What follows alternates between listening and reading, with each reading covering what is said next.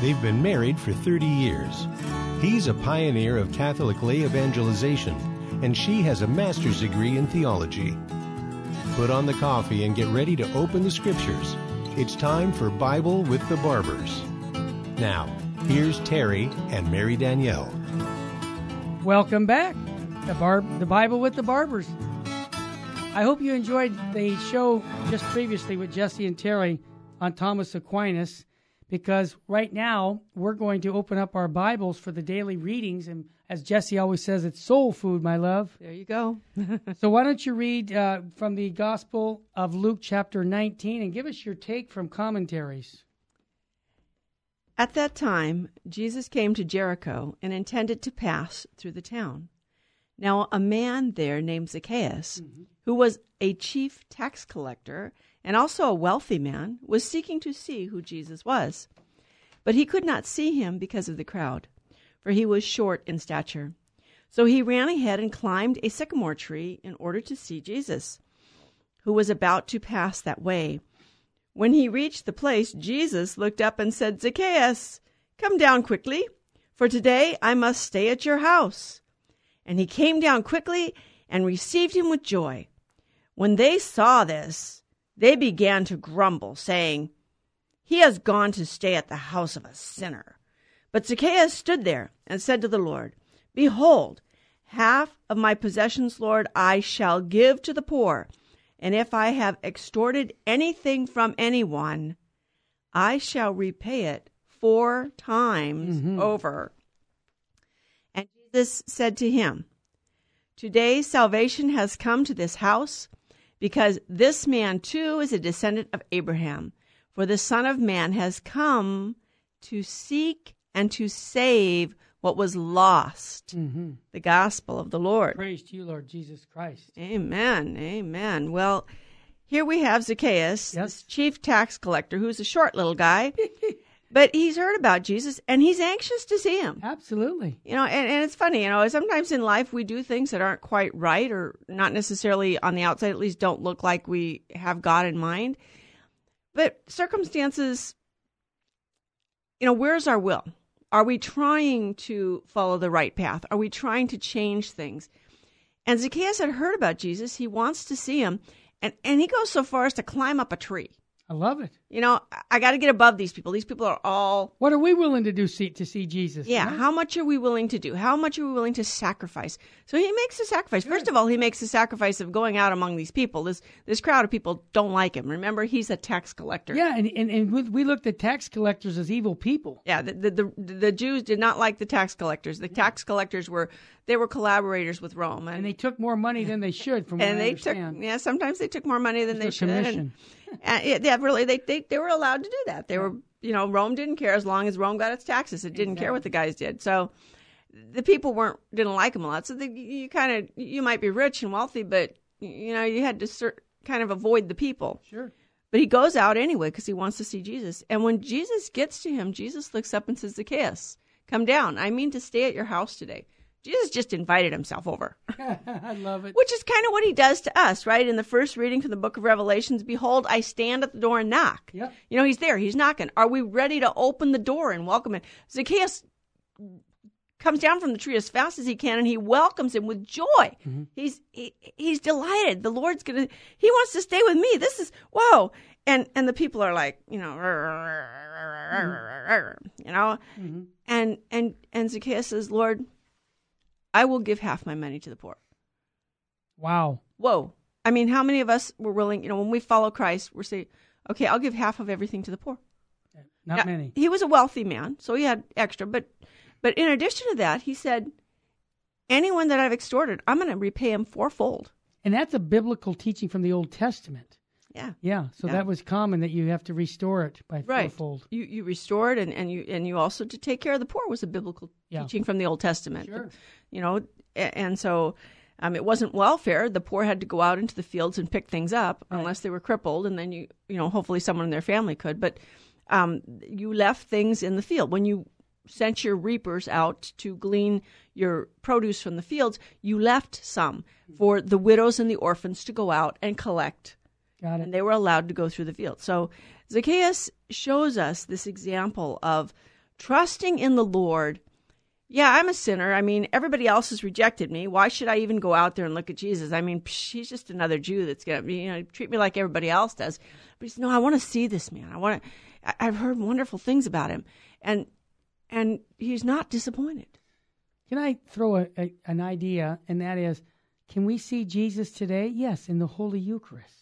Yes, we can. He's definitely present among us in the Eucharist. I know, that's a great thing. As he is present in heaven. What? In his risen, heaven on earth? Yes, heaven on earth. His risen, ascended, glorified body. He is present.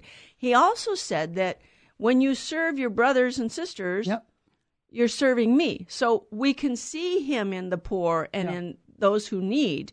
And we should be serving him in them. That was the one account of the last judgment that Jesus gives. Mm-hmm. He said, I'll say to those who are coming to heaven, those on my right, I was hungry and you gave me to eat. Yeah, that's I was beautiful. thirsty and you gave me. So it's when you serve your brothers and sisters.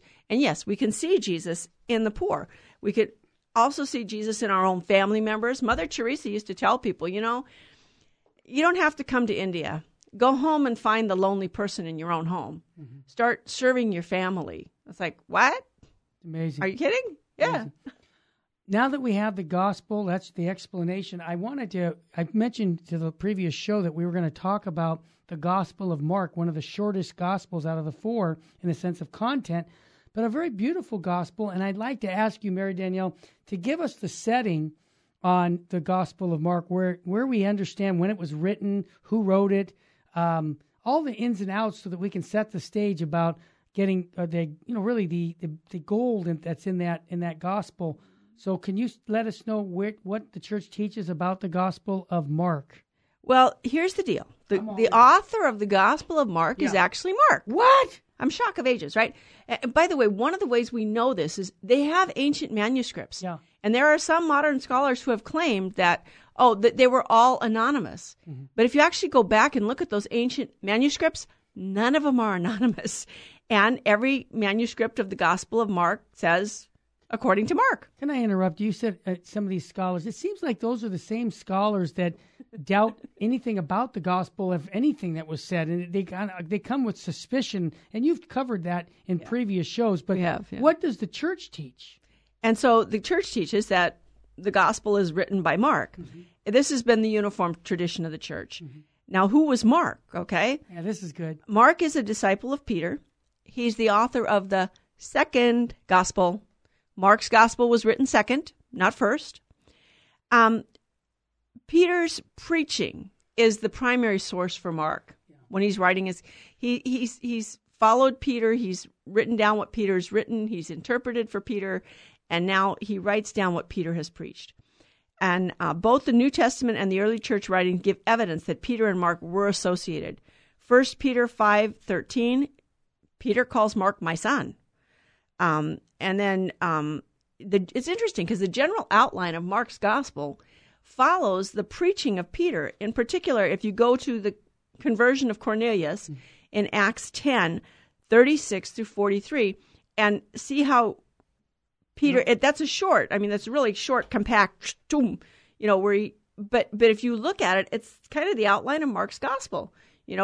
John's baptism and Jesus is baptized, and then he goes about curing people, and then eventually he dies and he is buried and he rises again. So Mark fills in all the details, but it's that outline that Peter gives. And then we have, in addition to that, we have several fathers of the church who attest and insist that Peter is the one that Mark is writing for. The second gospel is definitely that Peter was the one whose preaching Mark had recorded. Papias in 130 AD, Irenaeus in 180 AD, and Tertullian in 200. There are others also. And so the details about Mark's life, what's interesting is if you go to the Acts of the Apostles, when Peter was imprisoned, and then he gets out of prison, and the angel miraculously delivers him from prison, where does he go? He goes to the house of Mary, the mother of John, whose other name is Mark. Mm-hmm. So there's this person named John Mark, whose mother's name is Mary. And apparently Mary was a wealthy widow, and she used to help the apostles with her, with financial.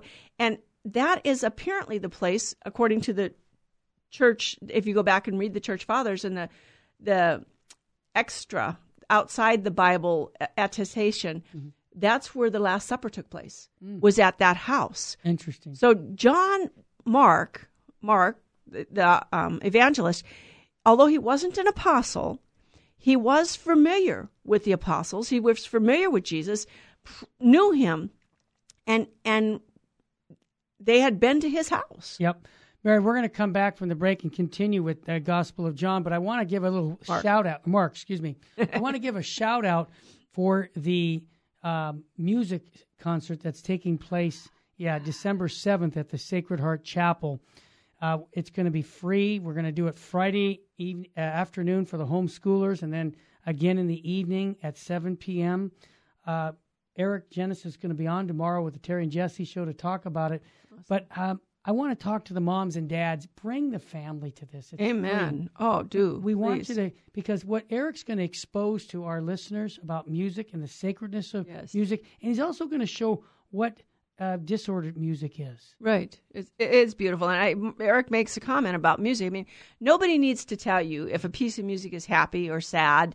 I mean, you can listen to a piece of music, it can make you cry. Mm-hmm. You can listen to a piece of music, it can make you frightened. It immediately appeals to you. And you don't know, no one needs to tell you. It has a language of its own. Yeah, man. So just show up on the 7th of December. There you go. And also, just to think about, the last 2 weeks we here at the Sacred Heart Chapel, we have a 9 a.m. Mass now from the Anglican converts on Sunday. We'd love to have you come. It's a very beautiful Mass, and if you're in the area, every Sunday at 9 p.m. So I'd like to give a plug there. We come back, we'll talk more about St. Mark here on Virgin Most Powerful Radio.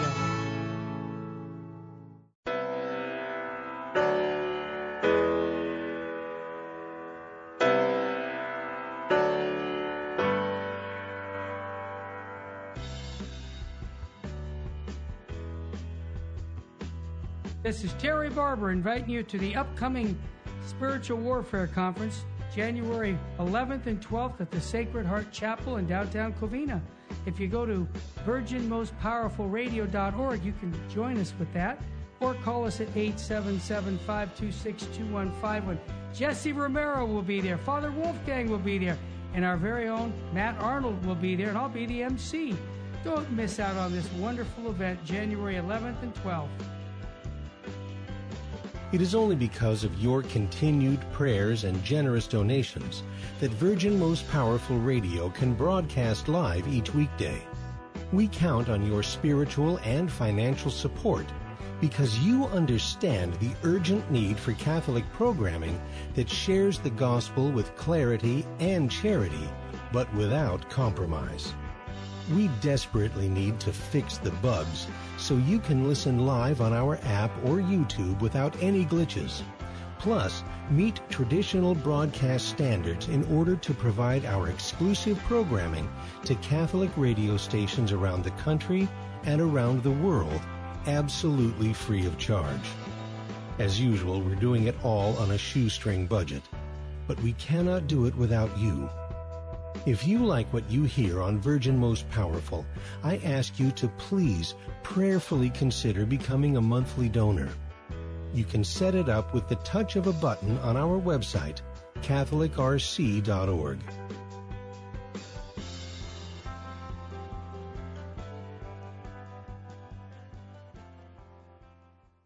Buying or selling your home or your business property? This is Terry Barber. Real Estate for Life underwrites the Terry and Jesse Show, and they can connect you to one of 900 pro-life real estate agents around the world. And when they receive their referral fee, they will give 80% of it to a pro-life organization.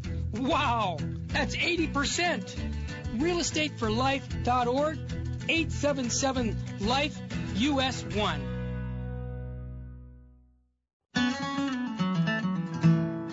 Now, back to Bible with the Barbers. If you have a question or comment, call 888-526-2151. Here's Terry and Mary Danielle. We are back and excited to share with you the Bible, especially the Gospel of Mark. And if you just tuned in, the first segment we talked about who wrote the book of Mark. Right. Mark. Right. And we're giving kind of the historical background, my wife is, on Mark. So let's continue our journey in understanding the value of this beautiful gospel. Well, we also know that Mark was a cousin of Barnabas. Now, Barnabas was the one who accompanied Paul on his missionary journey, his first one. Mm-hmm. It's interesting that on the first missionary journey, Mark actually went with Barnabas and Paul. But apparently he didn't stick it out to the end of the journey. That's and so right. he left them early. And you know why? This is the interesting thing. He wasn't as strong of a, he couldn't handle the demands of missionary work as much. Right. So not everybody has the same constitution. No, they don't. And what's interesting is that when Barnabas and Paul are going on their second missionary journey and getting ready, Barnabas wants to take John Mark along, but John Mark, his cousin. So John Mark is, and Paul says, nope. He left us the first time. That's right. I'm not going there, So they split up the missionary task, and Barnabas takes John Mark with him, and Paul goes off on his own. Yep. But at some point, Barnabas and Paul are reconciled. Praise God. When Paul was in Rome, he says that Mark is very useful to me, and that's in serving me. That was 2 Timothy 4:11. And also in Colossians and in Philemon, there's evidence that John Mark is again with Paul there in Rome. So he did go back to the missionary work. I mean, he kind of flaked out the first journey, but then later on he comes back. So, And again, I mean, don't get discouraged when you fail. Don't get discouraged when things don't work out the way you thought. I only have one question. Did you get up? There you go. It's not whether you fell or not. It's did you get up again? So go ahead and get up and start again. And Amen. Hey, that's what confession's for, right? Amen. That's what we frequent and regular, right? Yep, frequent and regular.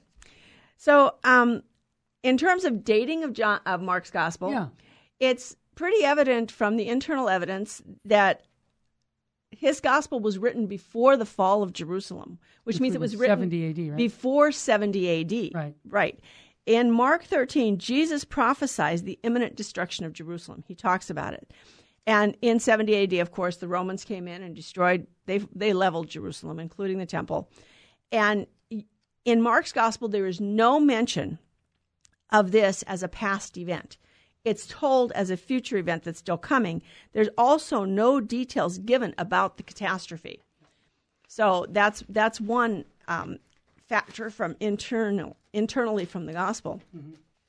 There's also prominent traditions in the early church that Mark wrote his gospel during the 60s AD. You have St. Irenaeus, who states that Mark wrote soon after Peter's martyrdom. Or what it says is in Irenaeus, it says, Mark wrote the gospel that has been preached by Peter upon his departure. So apparently that was after Peter's martyrdom. That was in 67 AD. Mm-hmm. And Clement of Alexandria says that Clement of Alexandria says that Mark's gospel was written before Peter's death, and Eusebius, the church historian, fixes the date a little earlier.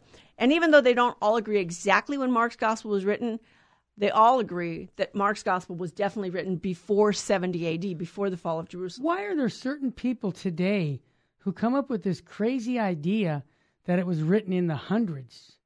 Well, it's interesting. Well, it seems to be about the whole Enlightenment idea that we cannot accept anything supernatural about the Gospels. Oh, they're modernists. So, I get it. Yeah. That's what it sounds like. That's what it sounds like. We want to explain away miracles. We want to explain away, if Jesus prophesied. Well, he couldn't have prophesied the destruction of Jerusalem. So the Gospels had to have been written after the destruction of Jerusalem. And that's there are theologians, scripture scholars, who think that way. Okay. It's false thinking. You're not thinking with the church. You're not thinking with the tradition of the church. Mm-hmm. You're not thinking with what the apostles have handed on to us. But there's that thought out there. Okay. Well, the answer, thank you. Yeah.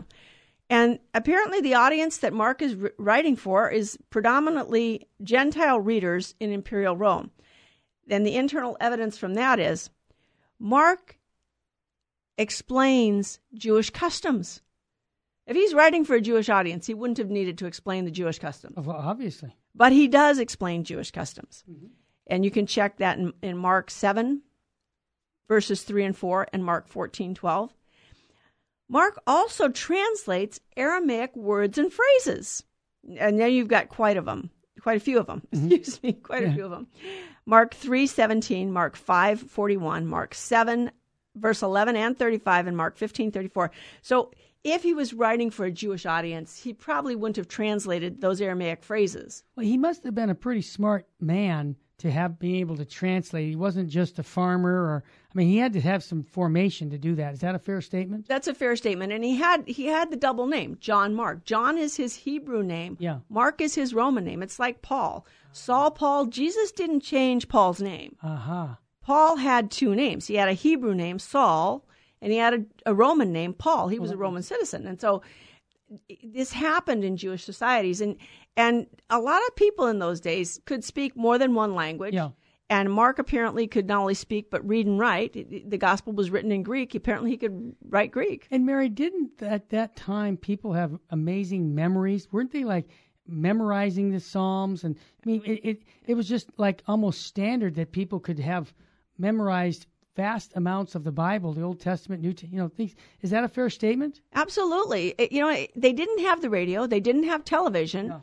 They didn't have a lot of external stimuli that we have. And yes, the Jews prayed the Psalms every single day. So they memorized vast portions of the scriptures. And, in the ancient pagan societies, yes, the two poems by Homer, the Iliad and the Odyssey, and they were written as poems, but they had bards that would go from town to town reciting those. Wow. And the common people knew them so well that if a bard came into town and they were reciting the poem and they made a mistake, they ran him out of town. Oh, my gosh. So even the people knew them, but they would let a bard, they had bards who were kind of acted like actors, and they would come through and recite them with more drama. Sure. So people memorized vast portions of things. It was, we don't use, in some ways we don't use the brain quite as much sometimes. You think? I can't even remember what I had for breakfast. There you go. I'm having that trouble too somehow. Okay. So another thing that Mark does in his gospel is he uses Latinized terms instead of the Greek equivalents. What's that significant about? Why is that significant? That he's probably writing for people in Rome, in Imperial Rome. He's not writing for the Greeks. He's writing for the people who are in Imperial Rome.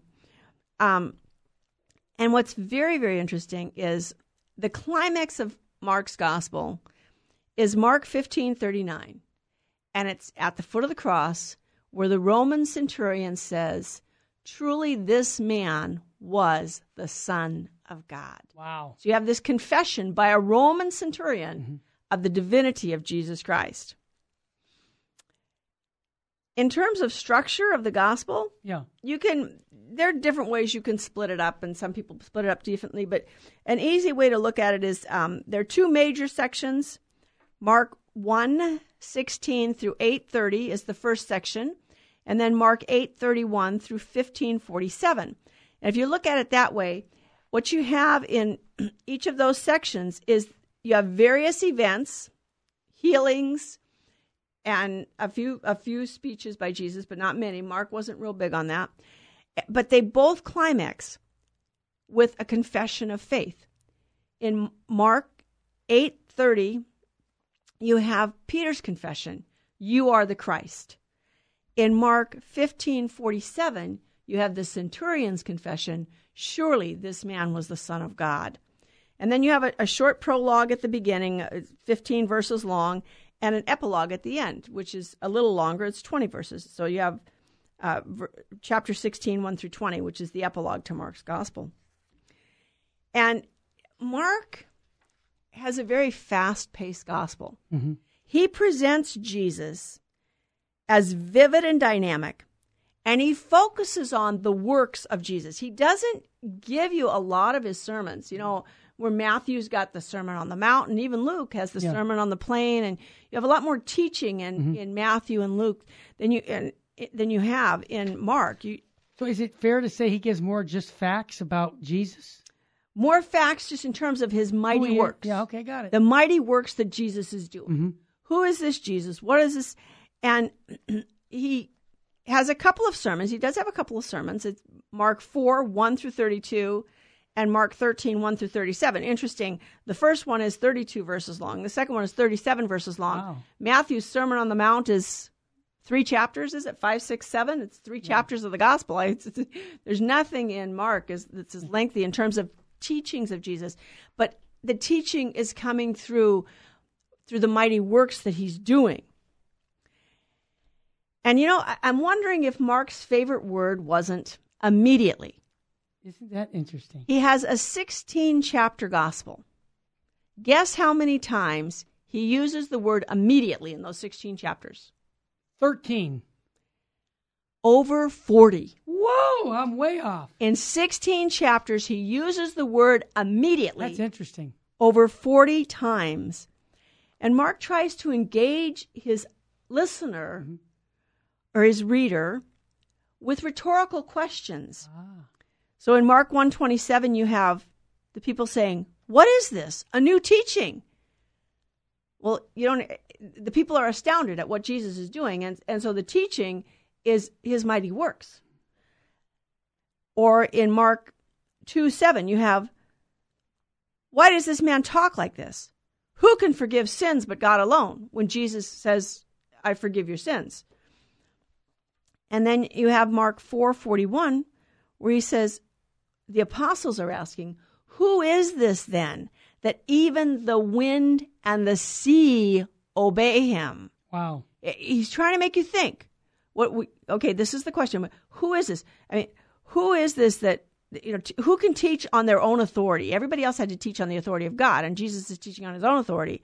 Who can forgive sins but God alone? And Jesus is forgiving sins. Even nature is obeying him. Who's in control of nature? God. Whoa, wait a minute. And then Jesus asked the question in 8:29, "But who do you say that I am?" And of course, that's when Peter's confession of faith comes forward. "You are the Christ." And then Jesus also in 13:37 says to his disciples, "And what I say to you, I say to all, watch." And that watch kind of goes with Mark's immediately, right? Yes. Everything is right now. Everything is, you can't wait till tomorrow. You need to act on this now. And you need to be vigilant. You need to be attentive. You need to be ready. Are you ready to answer the call? Are you ready to follow? Are you ready to leave everything behind to follow the Lord?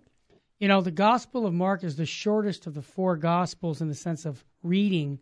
And I would encourage our listeners, you can do it in one little setting. I mean, you can actually read the Gospel of Mark in one setting. We're going to take a break. I hear the music coming on. When we come back, we'll have more about St. Mark's Gospel and the good news of our Lord and Savior Jesus Christ here at the Bible with the Barbers on Virgin Most Powerful. If you like us and you want to support Virgin Most Powerful, go to virginmostpowerfulradio.org or call us with a donation. We can use it right now. 877-526-2151. We'll be right back.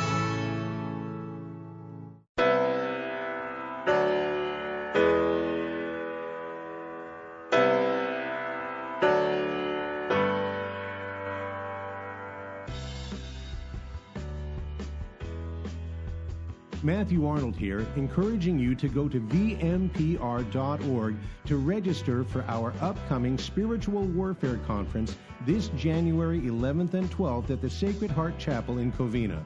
Father Wolfgang will be speaking along with Jesse Romero, Terry Barber as MC, and yours truly, talking about spiritual warfare and the family. Protect your family now. Go to vmp.org and register for this conference. Don't miss it. It is only because of your continued prayers and generous donations that Virgin Most Powerful Radio can broadcast live each weekday. We count on your spiritual and financial support because you understand the urgent need for Catholic programming that shares the gospel with clarity and charity, but without compromise. We desperately need to fix the bugs so you can listen live on our app or YouTube without any glitches. Plus, meet traditional broadcast standards in order to provide our exclusive programming to Catholic radio stations around the country and around the world, absolutely free of charge. As usual, we're doing it all on a shoestring budget, but we cannot do it without you. If you like what you hear on Virgin Most Powerful, I ask you to please prayerfully consider becoming a monthly donor. You can set it up with the touch of a button on our website, catholicrc.org.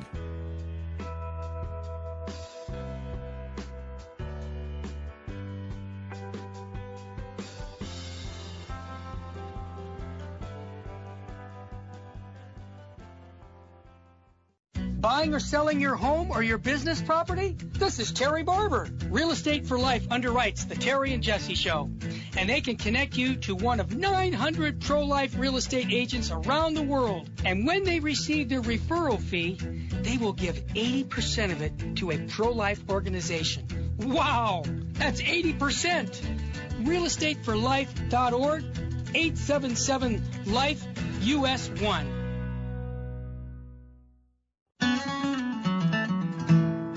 Now, back to Bible with the Barbers. If you have a question or comment, call 888-526-2151. Here's Terry and Mary Danielle. Well, welcome back, and thank you so much for joining us in this little Bible study here with the Barbers, and we're going to look at the Gospel of Mark here.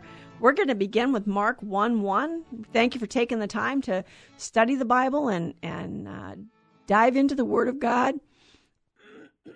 Excuse me. The retirement benefits are out of this world. And even in this world, the joy is unspeakable. So seriously, really do read the Bible and study it. And not so much for knowledge, in terms of just head knowledge, but in terms of getting to know Jesus Christ. Mm-hmm. We want to know who he is as a person, because he is real. He is a person, and he loves us. And so we want to get in touch with that love. We want to fall in love with him. And this is what Mark did here. And it's interesting. I in my scripture studies, I have come across scholars who say things like, well, the Gospel of John, it talks about Jesus' divinity a lot. But, the other Gospels, they don't really talk about the divinity of Jesus that much. Oh, really? Well, I'd like to read the first verse of the Gospel of Mark to you. Exactly. And it says, the beginning of the Gospel of Jesus Christ, the Son of God. Time out. Yeah. What are you talking about? No divinity. No divinity here? The very first verse. This is the gospel, the good news of Jesus Christ, the Son of God. Yep. And he quotes the prophet, as it was written in Isaiah the prophet, behold, I'm sending my messenger before your face, who shall prepare the way.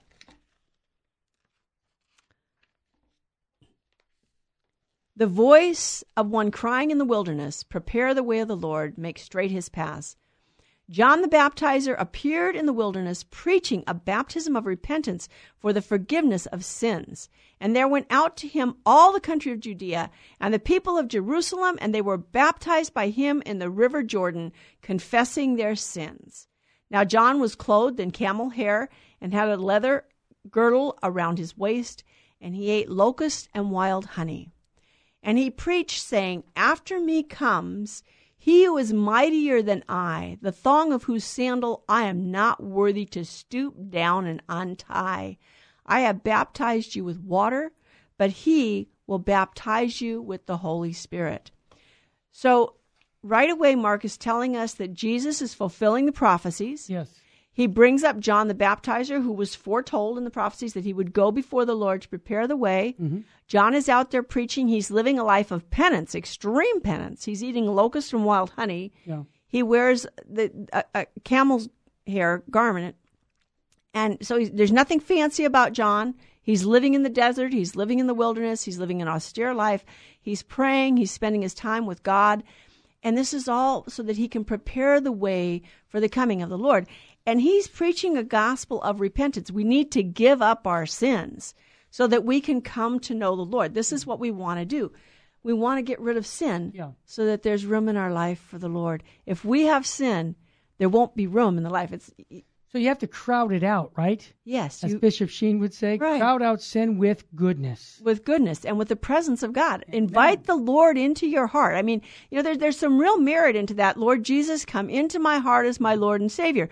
But as Catholics, we can go so much further, because it's not just, Lord Jesus, come into my heart as my Lord and Savior. We know that in baptism, we receive the life of God in our soul. And then in the Holy Eucharist, we receive Jesus Christ's body, blood, soul, and divinity, so that he comes to nourish our body, blood, soul, and divinity. We become living tabernacles of the living God when we receive Jesus in the Holy Eucharist. And in each one of the sacraments, we receive an increase of the life of God in us, an increase in sanctifying grace. When we confess our sins, we come back to the Lord and say, Lord, I'm sorry for having offended you. Yeah. If we commit a mortal sin, if we have the misfortune to commit a mortal sin, Confession restores us to the grace of God. Mortal sin is mortal because it kills the life of God in our soul. That life of God in our soul is a gift. God doesn't owe it to us. He gives it as a gift, and it can be lost through sin. So we want to turn back to the Lord continuously and repent of our sins. Not that everything's a mortal sin. Remember, if it has to be, first of all, serious moral evil. You have to know that it's serious moral evil, and you have to give full consent of your will. Exactly. So I remember when I was in grammar school, and they said, well, if somebody holds a gun to your head and says you have to rob this bank or I'm going to kill you, is that a mortal sin if you rob the bank? Well, no, it's not, because you're not acting freely. Right. You're being threatened. Sure. And your life is being threatened. You're acting out of fear. And Mary, not to get off the topic, but you made a point about sin.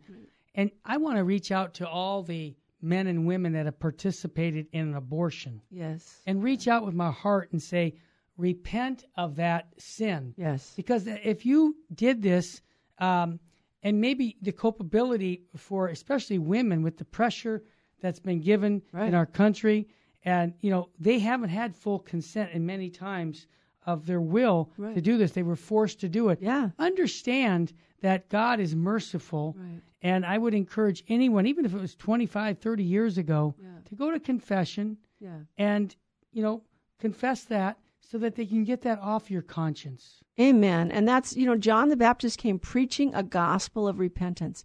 We can all repent of our sins.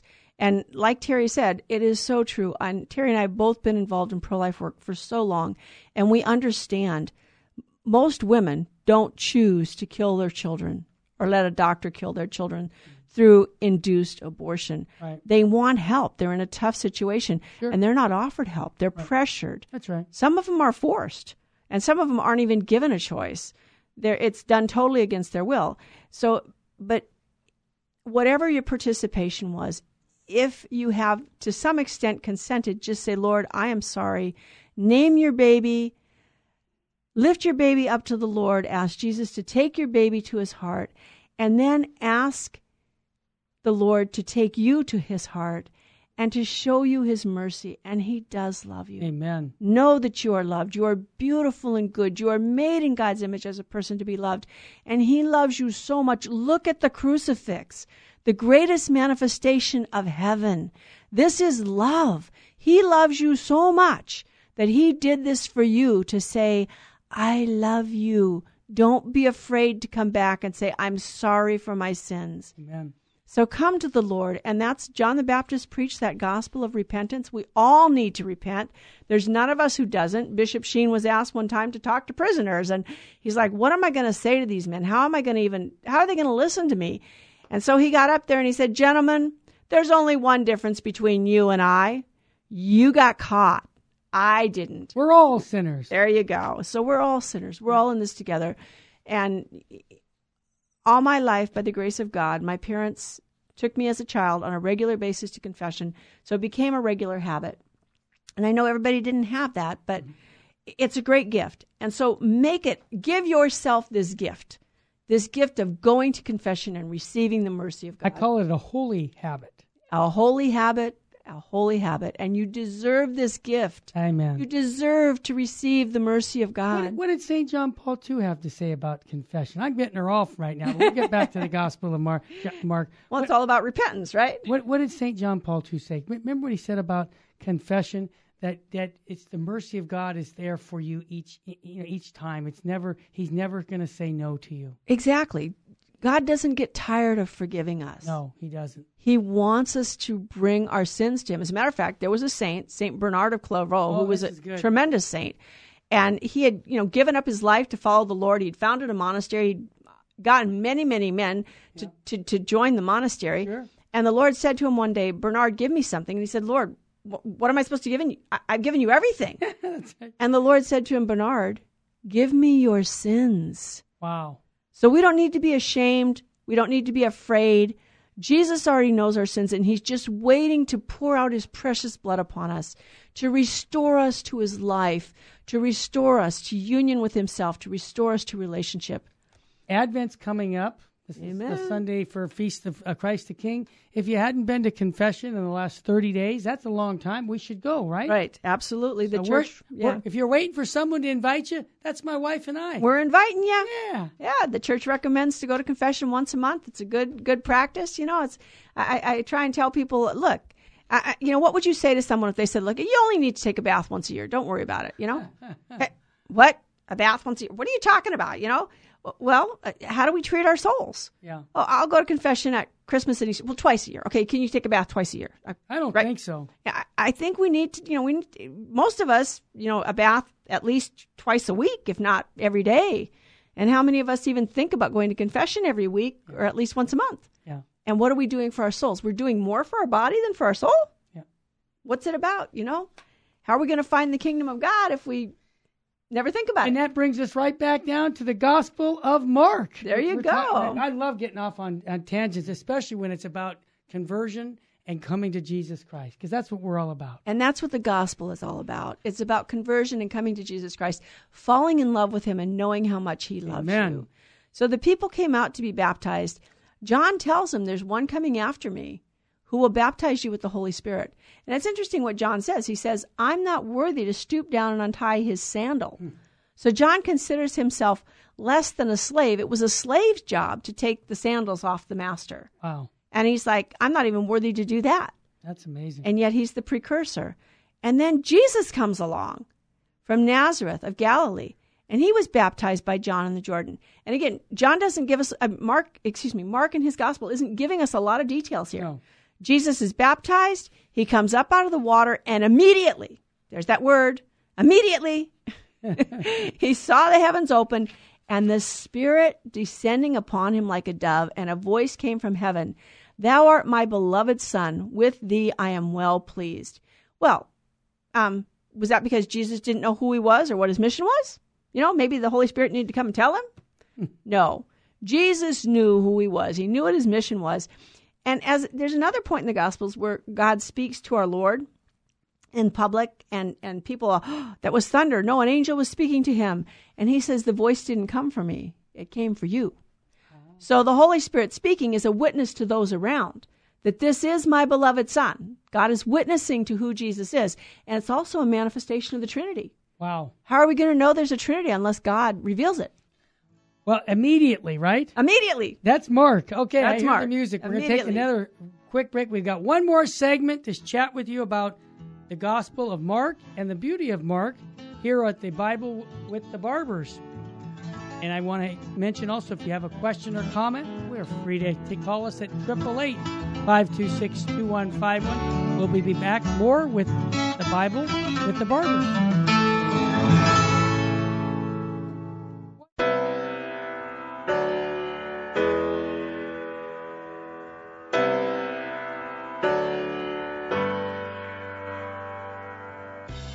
This is Terry Barber. I want to invite you to the Spiritual Warfare Conference coming January 11th and 12th at the Sacred Heart Chapel. It's going to be fantastic. I want to encourage you to sign up by going to virginmostpowerfulradio.org. One of the speakers is sitting right next to me, Matthew Arnold. Matt, what are you going to be telling our folks about? I'm going to tell them about my journey into the Catholic Church, because in my younger days, I was in the entertainment business. I was all involved with cult beliefs and practices like tarot cards and astrology and even channeling. And I had my own brush with the demonic. Wow. Not only Matt, but Father Wolfgang from the Opus Angelorum, popular priest, he's welcome back. And our friend Jesse Romero, my partner on the Terry and Jesse Show, will be there. Don't miss it. Go to virginmostpowerfulradio.org or call us at 877-526-2151.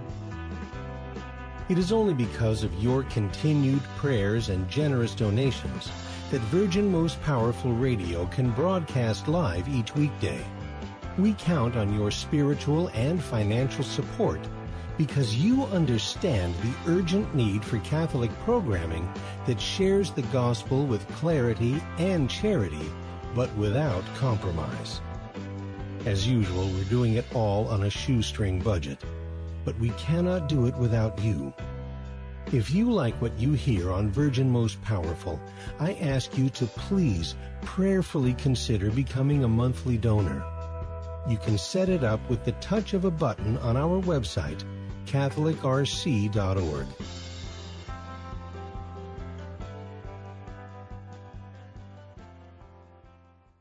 Buying or selling your home or your business property? This is Terry Barber. Real Estate for Life underwrites the Terry and Jesse Show. And they can connect you to one of 900 pro-life real estate agents around the world. And when they receive their referral fee, they will give 80% of it to a pro-life organization. Wow! That's 80%! realestateforlife.org, 877-LIFE-US1.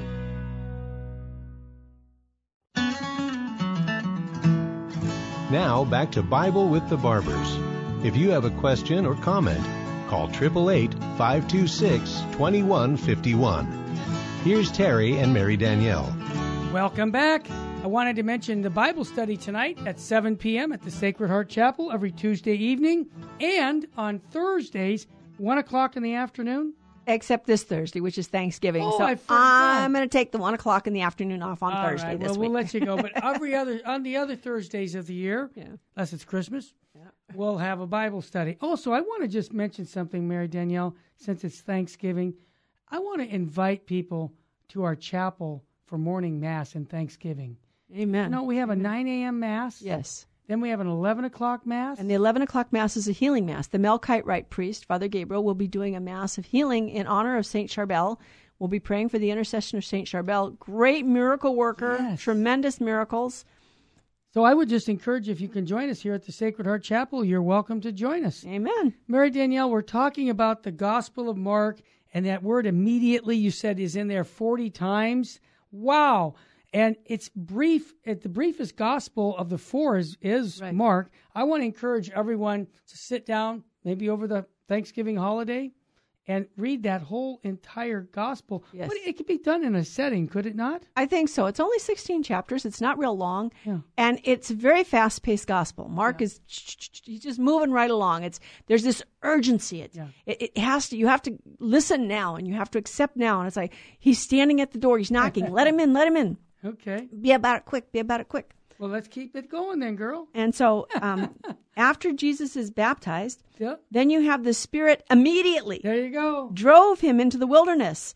And he was in the wilderness for 40 days, tempted by Satan. And he was with the wild beasts, and the angels ministered to him. And again, without the other Gospels, you wouldn't have the details of that. Mm-hmm. But in the other Gospels, in Matthew and Luke, we have the details of what went on in the wilderness and the temptation. But it's interesting because he's with the wild beasts. That harkens back to Adam in the book of Genesis in the garden when he named all the animals. So Jesus here is the new Adam. And then the angels ministered to him. Well, who do the angels minister to? And again, Mark never claimed that Jesus was God. Well, wait a minute.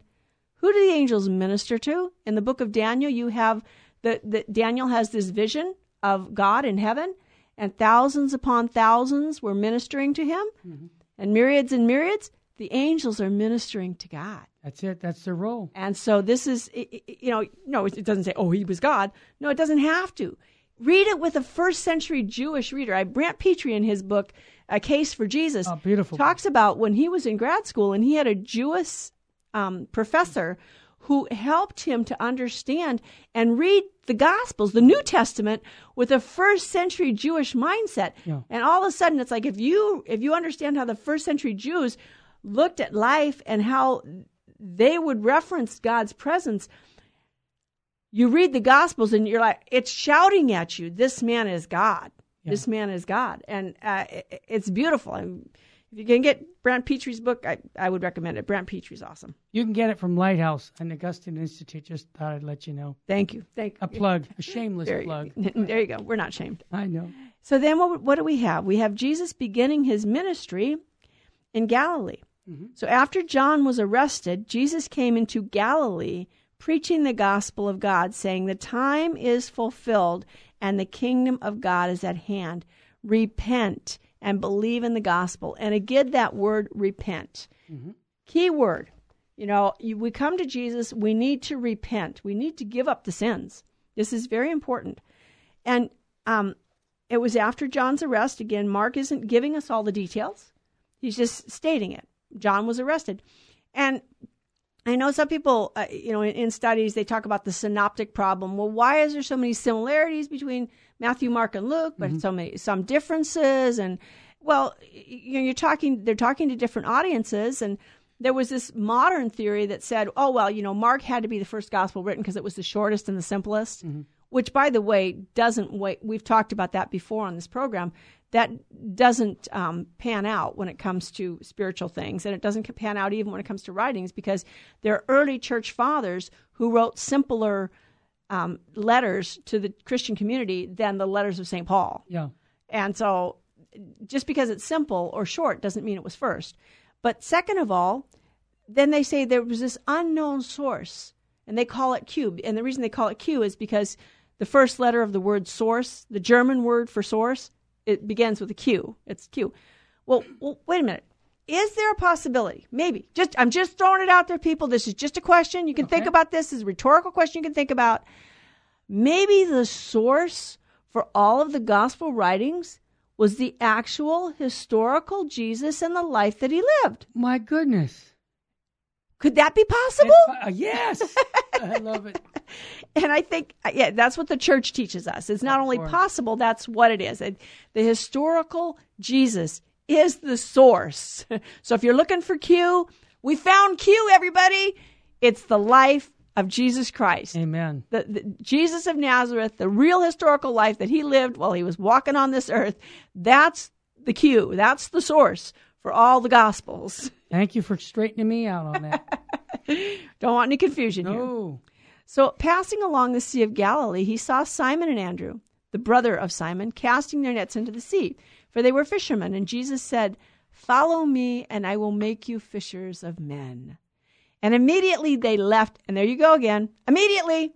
There you go. They don't wait. They've been called. Immediately they left their nets and followed him. And going a little further, he saw James, the son of Zebedee, and his brother John, who were in the boat mending their nets. And immediately he called them, and they left their father Zebedee in the boat with the hired servants and followed him. So right away, the apostles are responding. They're responding to Jesus' call. And so this is what we need to do. This is, we want to respond. And again, the fishermen, Peter and Andrew, were partners together. And apparently the Zebedees had a little bit of a fishing industry because I understand. Their father had hired servants. Yep. So when James and John went to follow Jesus, their father was still continued his business. Mm-hmm. So now you have the Capernaum. Jesus in a synagogue at Capernaum. And they went into Capernaum, and immediately on the Sabbath day, and I'm not making that up, it really does say it. You can check it out in the Gospel of Mark. And immediately he entered the synagogue and taught. And they were astonished at his teaching, for he taught them as one who had authority.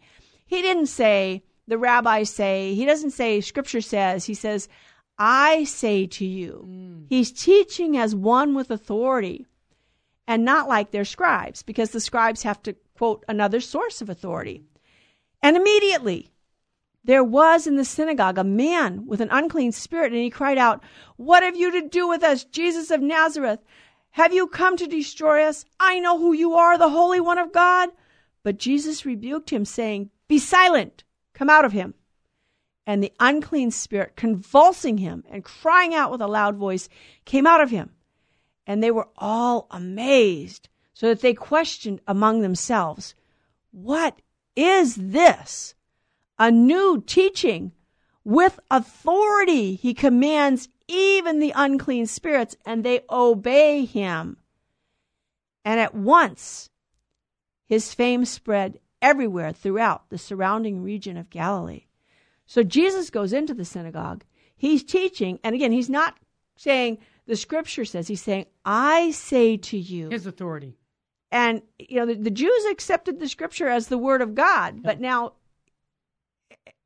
and we'll get this in the Gospel of John, but the Word, in the beginning was the Word. Yeah. The second person of the Blessed Trinity, the Son of God, is the Word, uncreated. And then in human words, God reveals himself to explain himself to man. And so he's teaching with authority. But in addition to teaching with authority, you have this man with an unclean spirit, and the unclean spirits cry out, and Jesus silences them. Well, why is this? Yeah. Well, the Jews at the time were expecting a political Messiah. There you go. Are we all looking for a political Messiah, people? Maybe we're looking in the wrong place. Maybe we shouldn't be looking for... We need to pray for those who are raised up to lead us, our public servants, and they're supposed to be servants, and we're supposed to pray for our public officials. But they're not the Messiah. Right. There is no human person who is the Messiah. The second person of the Blessed Trinity, Jesus, the Son of God, who became man and took to himself a human nature, he is the Messiah, and he's the one we look to save us. So we're not looking for a political Messiah to save us from the troubles of this world. Jesus is the one who saves us. Amen. And what does he save us from? He saves us from enslavement to the devil. He saves us from sin. That's why he could cast out demons. And that's why he healed illnesses, is to show that, number one, he is God. He has the power to do this. But he didn't come to eradicate human suffering. He comes to fill it with his presence. So all of those of us who are suffering in any way, we can unite all of that suffering in union with Jesus Christ, because he really suffered. It wasn't make-believe. Mm-hmm. He really had a human body. He really suffered. And he has the authority. He has the authority to cast out demons. He has the authority to heal. He has the authority to forgive sins. Because why? And again, this is screaming at his Jewish audience, I am God. Yep. They're getting it.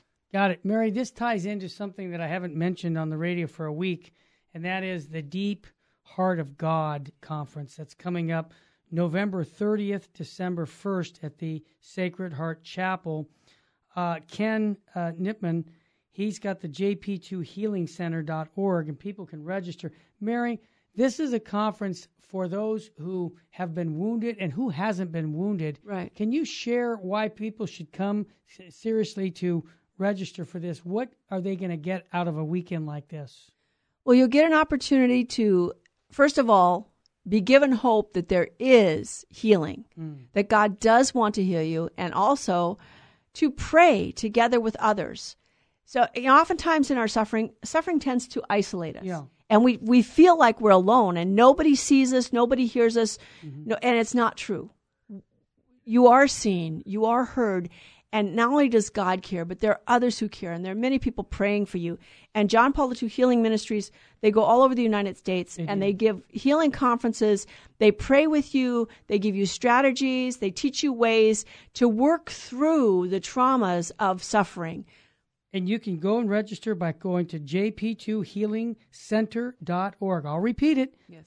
jp2healingcenter.org to come. And don't forget, tonight at the Sacred Heart Chapel, we're going to have a Bible study with my wife on the Gospel of Mark. Amen. And you tell your friends. And please consider using social media for all of our shows on Virgin Most Powerful. Tell your friends to join us. Pass it around, because this is how the word spreads. And again, I want to thank you for joining us once a week for the Bible study here with the Bible with the Barbers. We're honored to have you. Mary Danielle, I like closing like I do with the Terry and Jesse show. What state should we be living in? In the state of grace. And what state shouldn't we be living in, even if for a second? The state of mortal sin. All right, we got it. Virgin Most Powerful, thank you so much. If you'd like to donate some money to us, go to virginmostpowerfulradio.org or call us at 877-526-2151. God love you. If you want to call the... You have a voice in your head. How did he know that, the voice just said? Because we all do. And the words you speak to yourself matter a lot.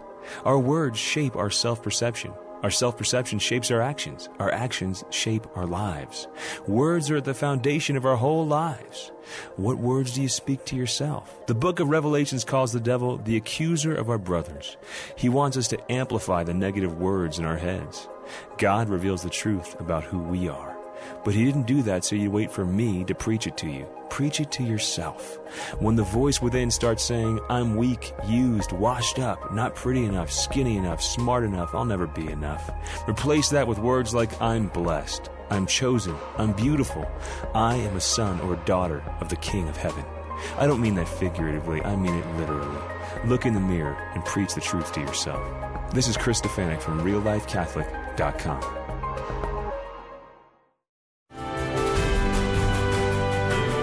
Virgin Most Powerful Radio, sharing the gospel with clarity and charity.